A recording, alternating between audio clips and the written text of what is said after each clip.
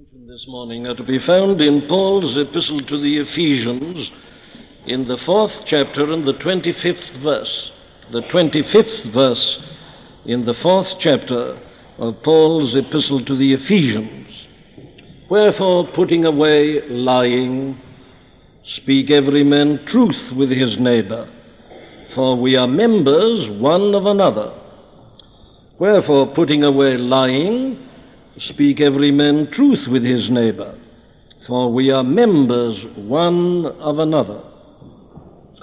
We thus resume our study in this great epistle to the Ephesians after the break over Whitsun. And here we come to what is, in a sense, a fresh subsidiary section in this great epistle.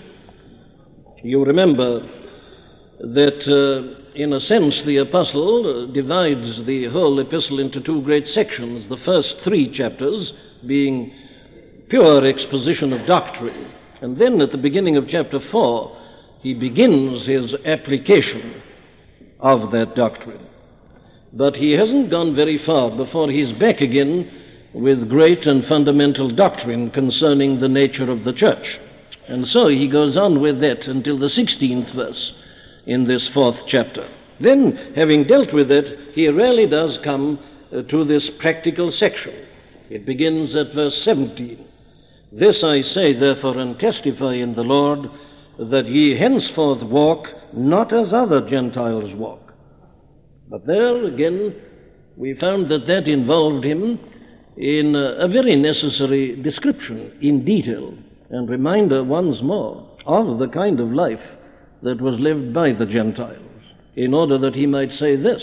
He says, you cannot possibly continue living that kind of life if you really have learned Christ, and if you really do know the truth as it is in Jesus.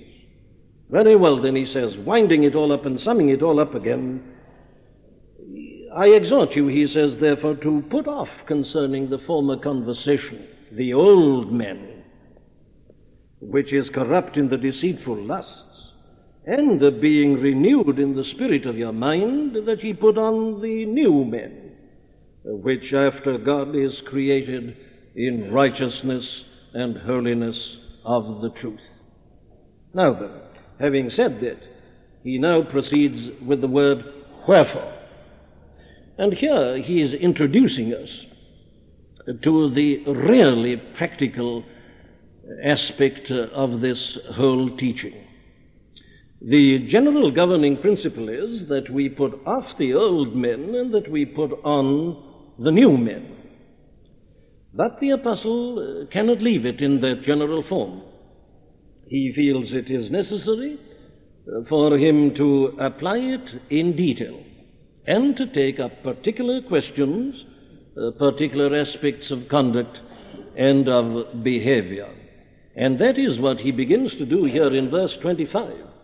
And we shall find, in a sense, that he continues to do this right until the very end of the epistle. But as I pointed out months ago in making an analysis of this whole final section, he keeps on interspersing it with doctrine, and that for a reason with which I hope to deal this morning. Very well, then. We realize here exactly what the apostle is doing. This is his argument. You are no longer what you once were. Indeed, you've become something that is entirely different. Now then, put off in every way everything that is suggestive of what you once were.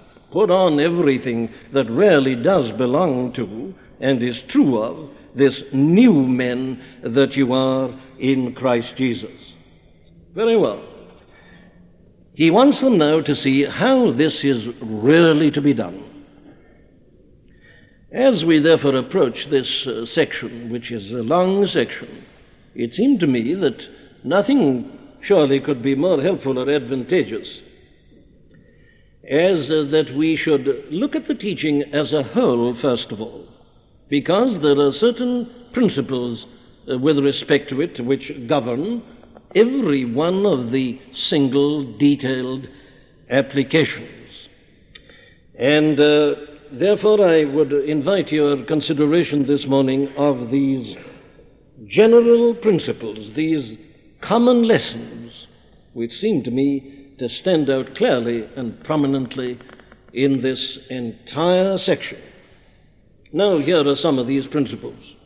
The first is, obviously, the truth must always be applied. Wherefore, he says, truth is not something to be regarded objectively and to be enjoyed intellectually. Truth is to be applied. I remember once an occasion when a man was preaching, and preaching with great eloquence, and said a very striking thing, and certain people in the congregation spontaneously broke out to applaud and clapped their hands. And the good preacher, man of God as he was, pulled them up and said, the truth is not to be applauded, it is to be applied. How true that is.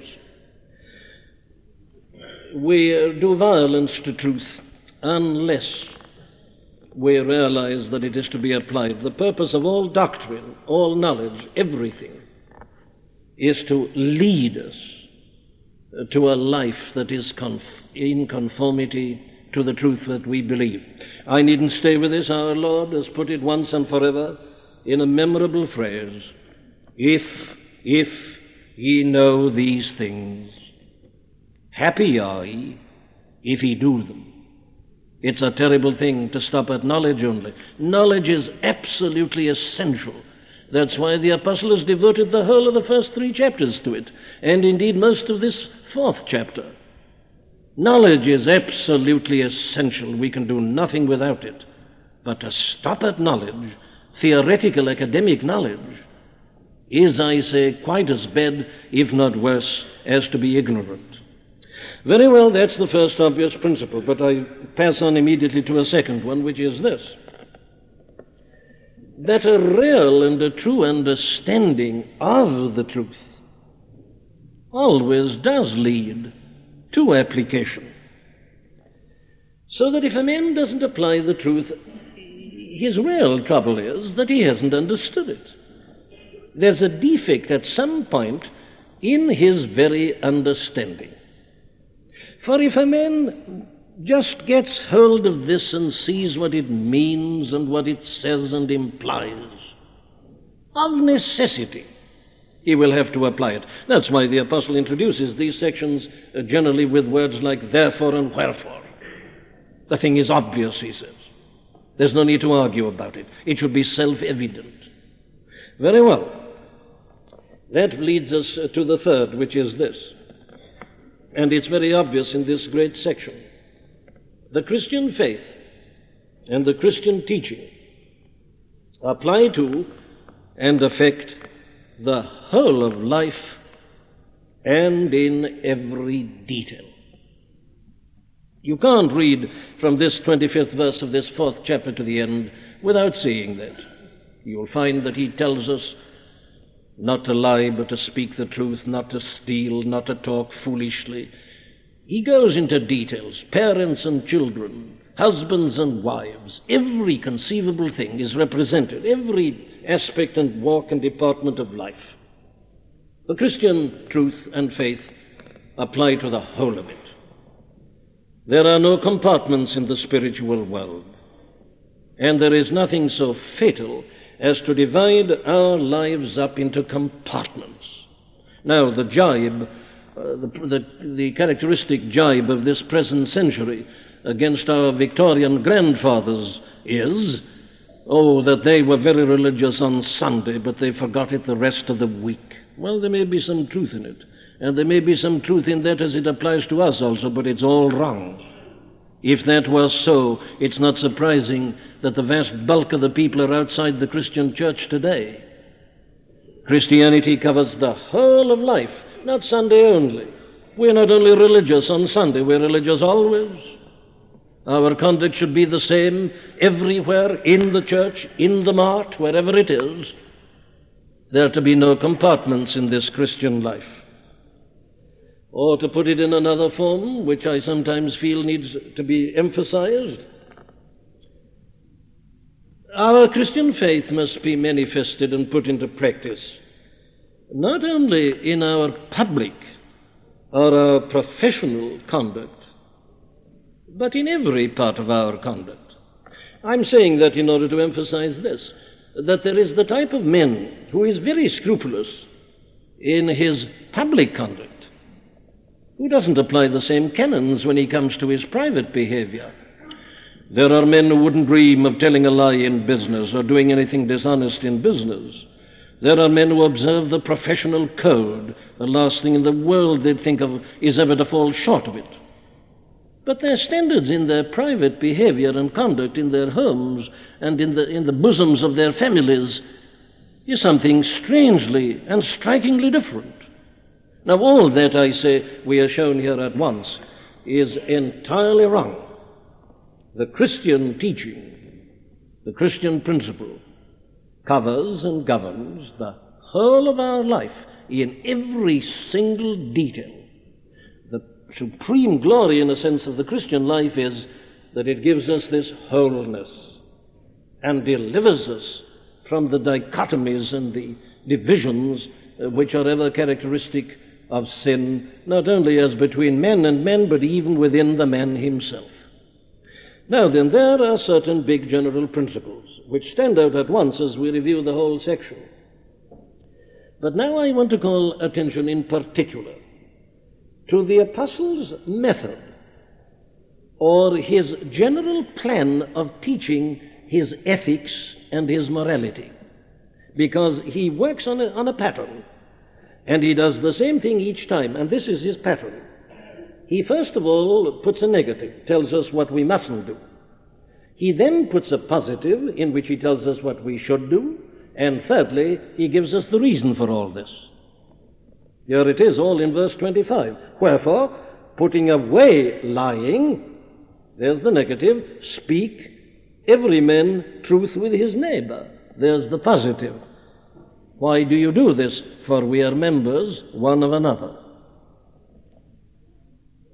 I do trust that you're all as fascinated by the method as I am. You can analyze these epistles as you can analyze any of the great sonatas or symphonies of Beethoven. There are these definite steps. These things are not just thrown out anyhow. No, there's a definite scheme here. Negative, positive, reason. Now, you watch that. Read it for yourselves. He goes on in the next and says, Be ye angry and sin not. Let not the sun go down upon your wrath, neither give place to the devil, and so on. And then in all of them you'll find, stop doing that, he says, then do this. And then that's why I tell you both to stop that and to do this. And that now leads to what I want to put before you chiefly this morning. A very vital principle, it seems to me, arises from this method which the apostle here implies. And it is this. You and I are told to do these things. I mean by that, the apostle, as he comes to face these particular problems in Christian living and the Christian life, here were people, for instance, who'd been brought up in heathendom and had been living the life that was so characteristic of that type of life at that time. It was a life of lying and fraud and stealing and deceit and all the rest of it. Well, they've become Christians, but it doesn't mean that automatically all is well with them. No. They're in the fight of faith now, and they're troubled by these old tendencies. And what does the apostle tell them to do? Well, you notice that his advice and his exhortation are not simply that they should pray to God to take these things out of their lives. Over this question of lying, he doesn't say, pray to God to deliver you from the tendency to lying. What he says actually is, stop lying. See to it that you always speak the truth, and for this reason.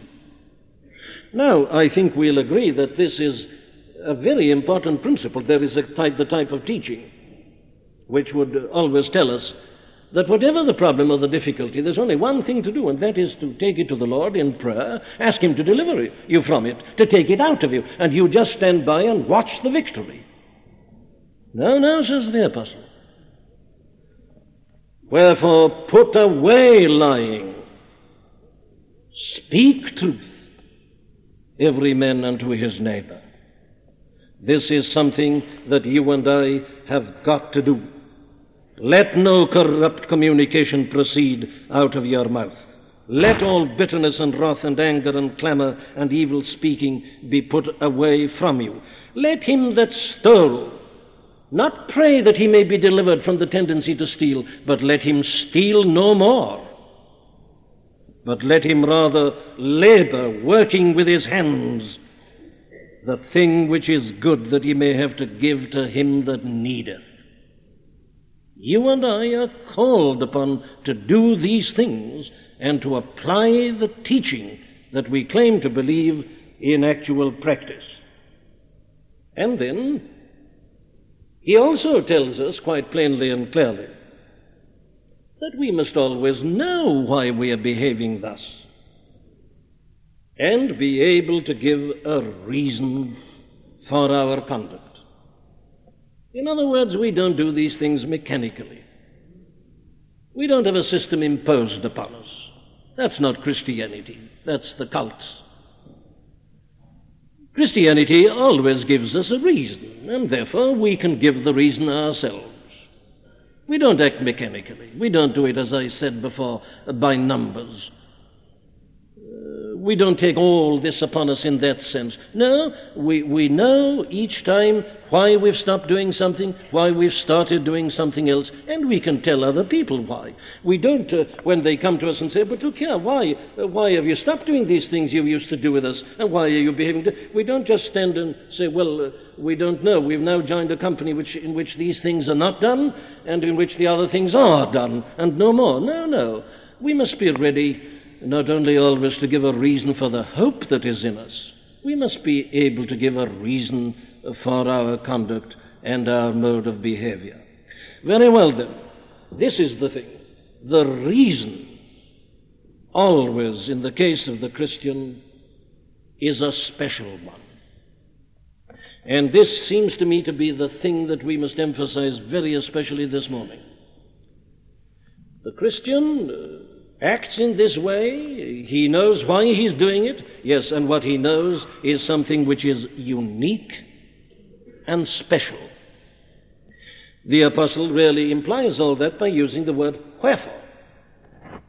You've got to do all this, he says, because, in the light of the things we've already been considering. Wherefore? In other words, the reason is the reason that he has already been giving them.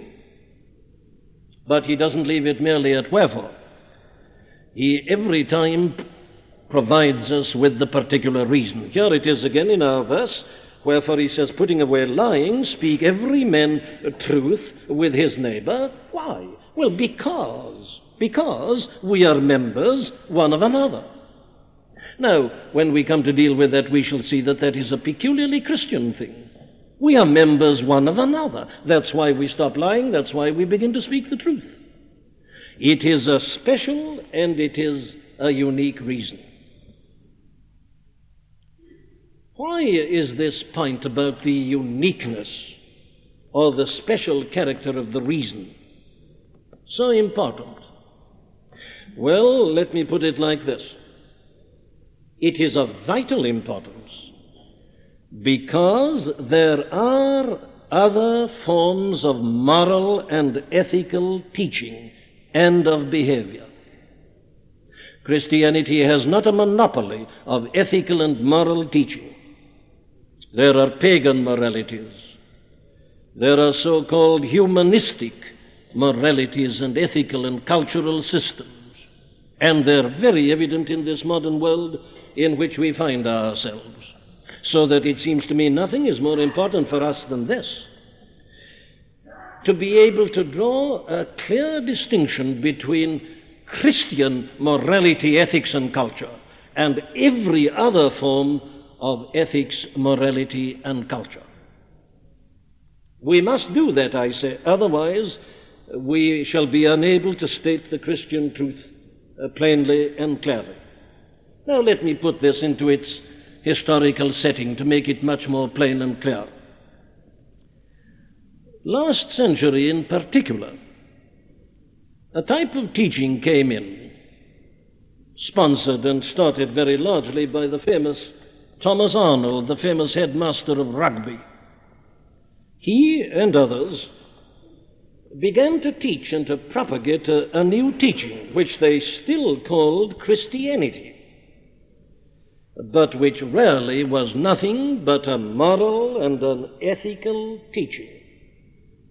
It had practically nothing to say about the supernatural and about the miraculous. It said very little about the spiritual element. There was no redemption in it whatsoever, not a word about regeneration. Its whole idea was that Christianity was a way of life and of living, and that you became a Christian as you read the teaching of our Lord especially and applied it to your daily life. That was the teaching. It was almost exclusively, I say, a matter of conduct and behavior, ethical and moral practice. And it became tremendously popular. I don't want to use terms, but it's sometimes being called public school religion. There are those who would even tend to call it today BBC religion. Well, you can choose yourselves about that. But that is the kind of teaching to which I am referring, and many still believe that that is Christianity, and that we make ourselves Christian by not doing certain things and by doing other things, by conforming to a moral ethical pattern or a certain type of culture. Now, the principle that I'm emphasizing can be put very simply and plainly like this. That is just to deny completely and entirely what the apostle is teaching here. There is nothing, finally, that is more opposed to the Christian message than just that type of teaching. And therefore it did seem to me to be rather important that before we came to consider in details these matters like lying and being angry and subject to wrath and stealing and using corrupt communications and being guilty of bitterness and wrath and anger and all these things, it did seem to me to be tremendously important that we should be clear in our minds at the very beginning that all this has nothing to do with pagan and humanistic, moral and ethical teaching and ideas with respect to life.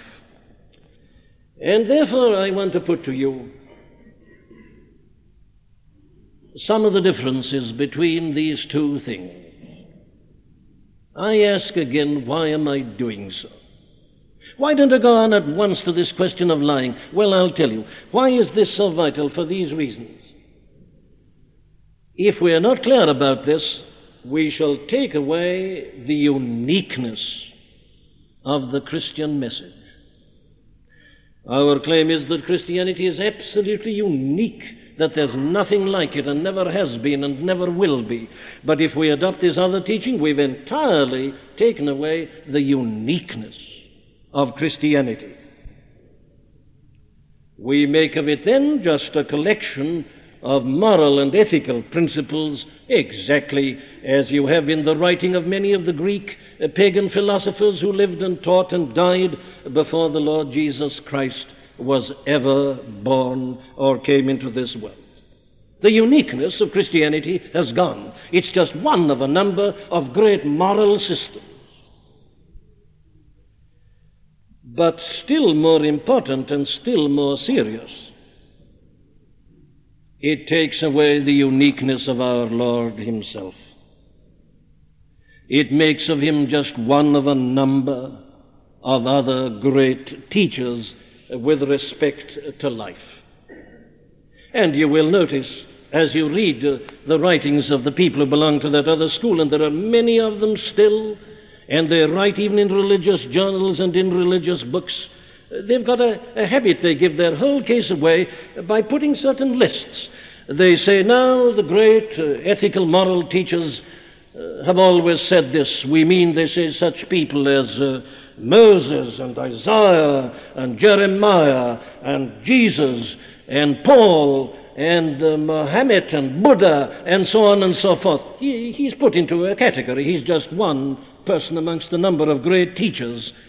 He no longer stands alone and in a category apart. He's just a great teacher, one of the great teachers, one of the great religious geniuses that the world has thrown up. He just belongs to a series. And so he is deprived of his uniqueness and his essential glory. But if you want a very practical reason for emphasizing this, it is this. Some of the most difficult people to preach to and to get hold of at the present time are the cultured pagans. And they are difficult for this reason, that they feel that they have no need of Christianity. They don't lie. They don't steal. They don't commit adultery. They don't use these corrupt communications. And therefore, if you represent Christianity as just a moral ethical system that tells us not to do certain things and to do others, they say, very well, it's all right. I'm already doing that sort of thing. That's what I already believe. My life is lived to practice that kind of thing. And I really don't see any need to come to your churches on Sunday. I can do that quite as well out in the country. Indeed, I'm helped by the glory and the beauty of nature, and so on and so forth. Why the Christian church? Why do you separate yourselves off? Why do you say that you've got something separate and different? So you see that this is a matter that involves the very heart and core of the Christian position. And so I want to suggest to you some of the big and essential differences between Christianity and any and every form of pagan culture or a collection of pagan virtues. Well, here they are. The first big difference is to be found in the reasons that are given for living the type of life. Now then, let's look at these others first of all. What are the reasons that they give? Well, you will always find that they isolate their conduct and their behavior as something in and of itself. They isolate certain virtues. They put up a list or a series of abstract virtues. And now they say, now those are the things that you're to put into practice in your life. That's their essential approach. It is theoretical, it is abstract. And they just pick out virtues in and of themselves and say, now then, apply them. And so they make their appeal to us in terms of the country to which we belong, or the school to which we belong, or the family to which we belong, or the class to which we belong. They say, gentlemen never do that, gentlemen always do this. It's the done thing, they say. Now, that's always their argument. That's always their reason. You see, it's always something impersonal. It's an abstract virtue which they have isolated and they've put up, and then they ask us to apply these things. But you notice, the Christian reason is always essentially different. Why does the Christian not do those things and do the others? Oh, his reason is always in terms of the Lord Jesus Christ. Wherefore, he says, because Christ has come into the world and has died for me and has risen again and has given me a new life. Therefore, you noticed it in that beautiful phrase in the 27th verse of the first chapter of the Epistle to the Philippians, only let your conversation be as becometh the gospel of Christ. Not your country, not the done thing. No, as becometh the gospel of Christ. Our reason is always personal. It always refers back to the Lord, who He is, what He's done, and how He's done it, and why He's done it. The reasons are diametrically opposed and are different. But come to a second point. In these pagan systems, even, I call them pagan, though they may use Christian terminology, you will find that they always presume natural ability. Obviously, because they come to us and tell us to pull ourselves together and to conform to the pattern. They're presuming that we've got the ability and the power to do so.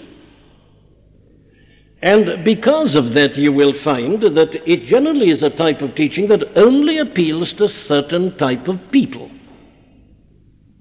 In the ancient times, it only appealed to the cultured, the able, the educated.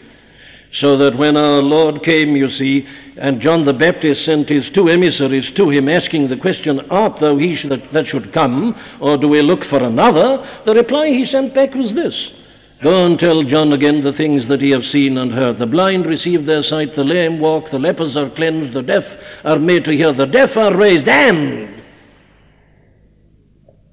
Now I'm coming to a terrible anticlimax. Am I? The gospel is preached to the poor. That's his climax, you notice. After talking about raising the dead, the gospel is preached to the poor. Why does he say that? Well, because your pagan systems, your pagan ethics and moralities had nothing to say to the poor. And they still haven't. You've got to be a cultured man before you can apply pagan culture and humanistic morals and ethics. It presumes it in you. And if you haven't got it, it's got nothing to say to you. That is why the masses of the people have never been touched by such a teaching and are not being touched by it today. And in other words, you see, that kind of teaching has nothing to offer to failures. If a man doesn't do it, they just denounce him and have to leave him. They can't understand him. They say he's unintelligent, he's a fool. And there they leave him, nothing to give him. Christianity, on the other hand, you see, presumes one thing only, and that is that we've been given new life, that we've been regenerated. Wherefore, says Paul, you mustn't walk any longer as the other Gentiles walk and as you once walked. Why not? You've been born again. You've got the new man in you. You've got an ability given by God. Nothing of that in the other. It's all natural. It's all human. This is divine. This is God. This is miraculous. This is supernatural. It presumes the dwelling of the Holy Spirit within us. What a difference. How could they ever have been confused? But come to a third difference.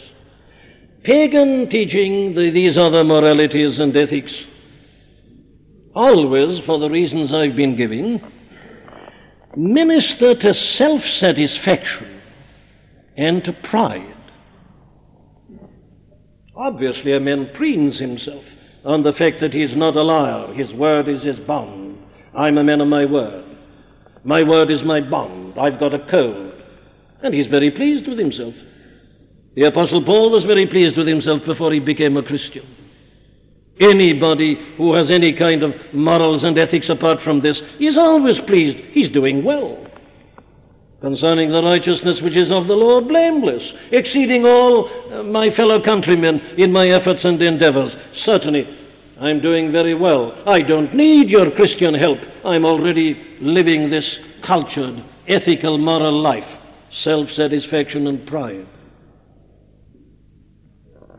Christianity always keeps us humble, always makes us conscious of what we are not and what we are failing to do. And as we look at him, we feel we are but worms. And when we are addressed in these words, let this mind be in you also that was in Christ Jesus, we say, where are we? We are down in the dust. It's the exact opposite, you see, all along the line. Or, let me put it as a fourth principle. These other systems really leave the old men and the old nature quite untouched. What they do is just to whitewash the surface a little bit and to conceal the foulness that is within. If you just scratch that surface, you'll soon discover what's still there. You take these people who are so moral and ethical, and you offend them or cross them, and you'll find that their morality is only skin deep. It leaves the old man exactly where he was and what he was, but it puts a veneer on the surface. It whitewashes him. It gives an appearance, but it does no more. Whereas Christianity gives a new man. There's a new nature. There's a new creation. There's a new heart, a new outlook. Or to put it again in a principle which I've been using frequently recently in this series, it's all the difference about something being done on the outside and something being done within. And that is the essential difference at this point. All these other systems, you see, simply spend their time in pouring chemicals into the polluted stream. Christianity goes back to the source of the stream and makes that pure. These things are on the surface. Christianity goes down to the roots and down to the very depths. It produces a new creation. A new man comes into being. Or, to follow that on, in the fifth place, I can put it like this. These other systems simply hinder and put a brake upon great outbreaks of vice and the coarse manifestations of vice. They don't really deal with vice itself. A man who follows these systems, he'll never be guilty of anything gross or big or obvious. No, they don't believe in that. You must be respectable, you see. But it leaves the vice exactly where it was. There's nothing coarse. There's nothing foul or ugly. Oh, no, you wouldn't dream of doing such a thing. But the thing in principle and in essence is still there in his life. That's what makes these things so terribly dangerous. Christianity, on the other hand, deals with the whole problem. Oh, you see it perfectly illustrated in the Sermon on the Mount. Those Pharisees taught, you see, as long as you didn't actually commit adultery, that all was well and that you were perfect as regards that commandment. No, says Christ. If it's in your mind and heart and thought and imagination, and if you played with it, you're guilty of it. It gets right down to the roots and to the depths. It's not only interested in coarse manifestations, it is interested in any kind of manifestation. Again, I would put it in this form, that all these systems are only concerned, as I said just now, with public behavior. And the private behavior is often so different. May I use a modern illustration to say what I mean? Look at the lists of certain gentlemen who are speaking so busily at the present time in the name of morality against the use of these hydrogen bombs and so on. They have a sense of moral indignation. In the name of humanity, they say, this is an impossible thing. We must denounce it. We must stop it. Their moral conscience, their sense of righteousness is roused.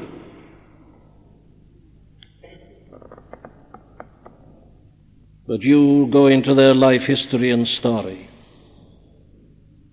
Is there the same keen edge to their moral conscience in the question of their fidelity to their first wives?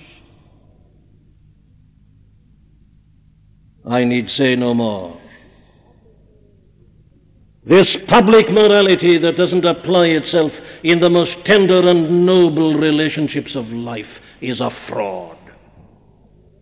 I am not interested in the moral indignation of men who haven't the same moral indignation in all the realms and departments of life. It's an appearance. It isn't genuine. But let me go on to my seventh contrast, which is this. These other systems always really deal with nothing but repression. They know nothing about expression. They're negative. They lack freedom. But Christianity, you notice, has both. You stop doing one thing, you do the other. It isn't merely negative. You don't only stop lying. No. But that other is always negative and purely repressive. It knows nothing about the glorious liberty of the children of God. Let me put that in another principle like this. The pagan and these other cultures are always manufactured. They always lack life and they always lack spontaneity. They're a kind of standardized product, and the result is they always produce the same type.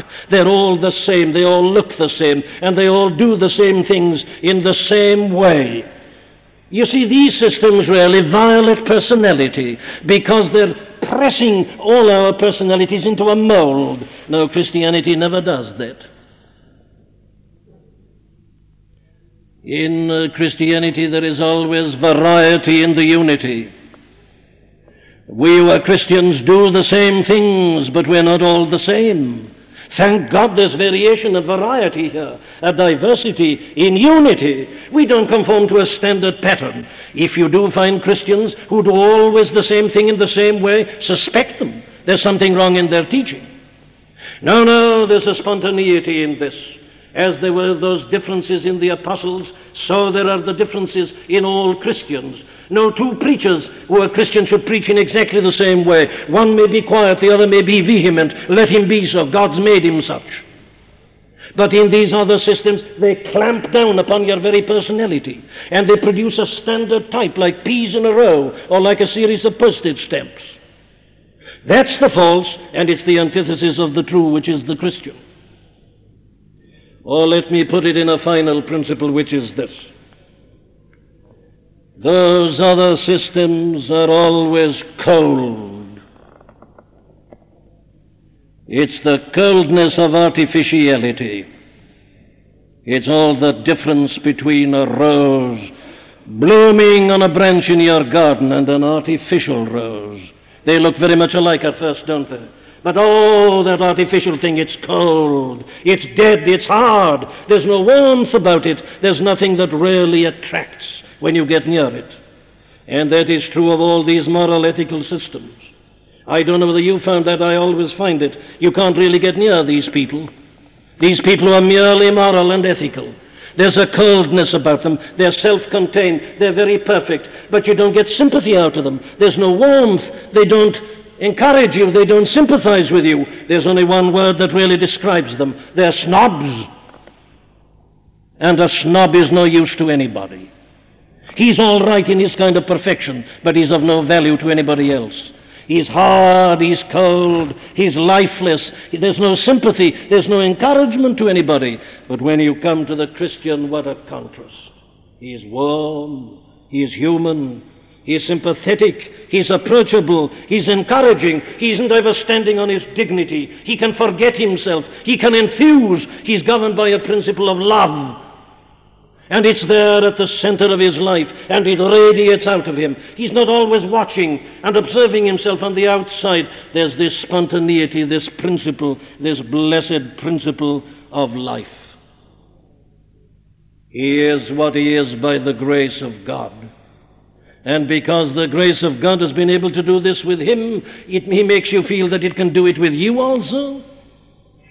I want to end by telling you a story of the conversion of a man aged 77, some 20-odd years ago. He was a terrible character, a drunkard, a wife-beater, a gambler, everything a man shouldn't be. But that man became a Christian. How did he become a Christian? In this way. Drinking his mug of beer one afternoon, he happened to hear two other men talking about the gospel. And as he listened, he heard one saying to the other, "You know," he said, "I felt that there was hope for me there." And something hit this old man. He said, "If there's hope for him, there's hope for me." But you know, when you find these self-contained people, they never make you feel there's any hope at all. You say, "It's very wonderful, but who am I? I can't do it. I'm made differently." And they damn you when they leave you out in the cold. Not so the gospel of Christ. There's this warmth, this life, this radiance, this dynamic quality. You look at a man and you say, he is what he is by the grace of God, and if it did it to him, it can do it to me. Oh, I'm reminded of another incident, and with this I close. I once stayed some 30 years ago with a doctor who was then an old man, and he told me his life story after the evening service as I spent the night with him. He said, "You know, I've been in trouble about my life right through my long life." He said, "It started even when I was at home." And this was the position in his home. He said, "My father was a member of a church, an Anglican church. My mother," he said, "was a member of a Unitarian church."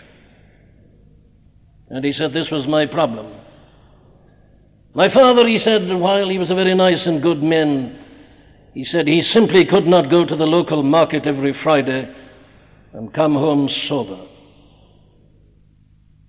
My mother," he said, "as far as I was aware, never did anything wrong at all. Highly moral, as Unitarians generally are. But you know," he said, "I couldn't get away from it. There was something about my father, even with his big failing, that helped me and appealed to me more than this perfect correctness of my mother. I could go to my father when I'd done wrong, but I always felt I couldn't go to my mother. There was this coldness." He then said he went to Edinburgh as a medical student, and there his problem was perpetuated. He said, "I used to go on Sunday mornings to listen to the great Unitarian preacher, Dr. James Martineau, with his great ethical discourses, and I admired the language and the diction and the division of the matter and the thought and the logic. And then," he said, "I used to go on Sunday nights to the Salvation Army, where there was no form and no eloquence, and many things that really were offensive to me as a man of culture. And yet, you know," he said, "my heart was warmed there. I used to feel there was something there that would help me in my personal failures and my personal problems. In the morning I sat and I admired in the coldness of intellectual detachment. And I wasn't helped with my personal moral problems, and my heart wasn't warm. But in the other, he was." Well, there it is for you, in a picture. And you and I, my friends, as we stop lying and begin to speak the truth, and as we stop using corrupt communications, and as we stop stealing and all this, we must do it in such a way that the poor drunkard, the poor hopeless man who's lost his very willpower, meeting us and coming into contact with us, shall feel that there's a hope for him. We must always do these things in such a way as to make people look to Christ and to know that we are what we are solely by the grace of God in Christ Jesus. Let us therefore ever keep clearly in our minds the distinction between the Christian reason for behaving in this way and every other reason. Amen. We do hope that you've been helped by the preaching of Dr. Martyn Lloyd-Jones. All of the sermons contained within the MLJ Trust audio library are now available for free download. You may share the sermons or broadcast them. However, because of international copyright, please be advised that we are asking first that these sermons never be offered for sale by a third party. And second, that these sermons will not be edited in any way for length or to use as audio clips. You can find our contact information on our website at mljtrust.org. That's mljtrust.org.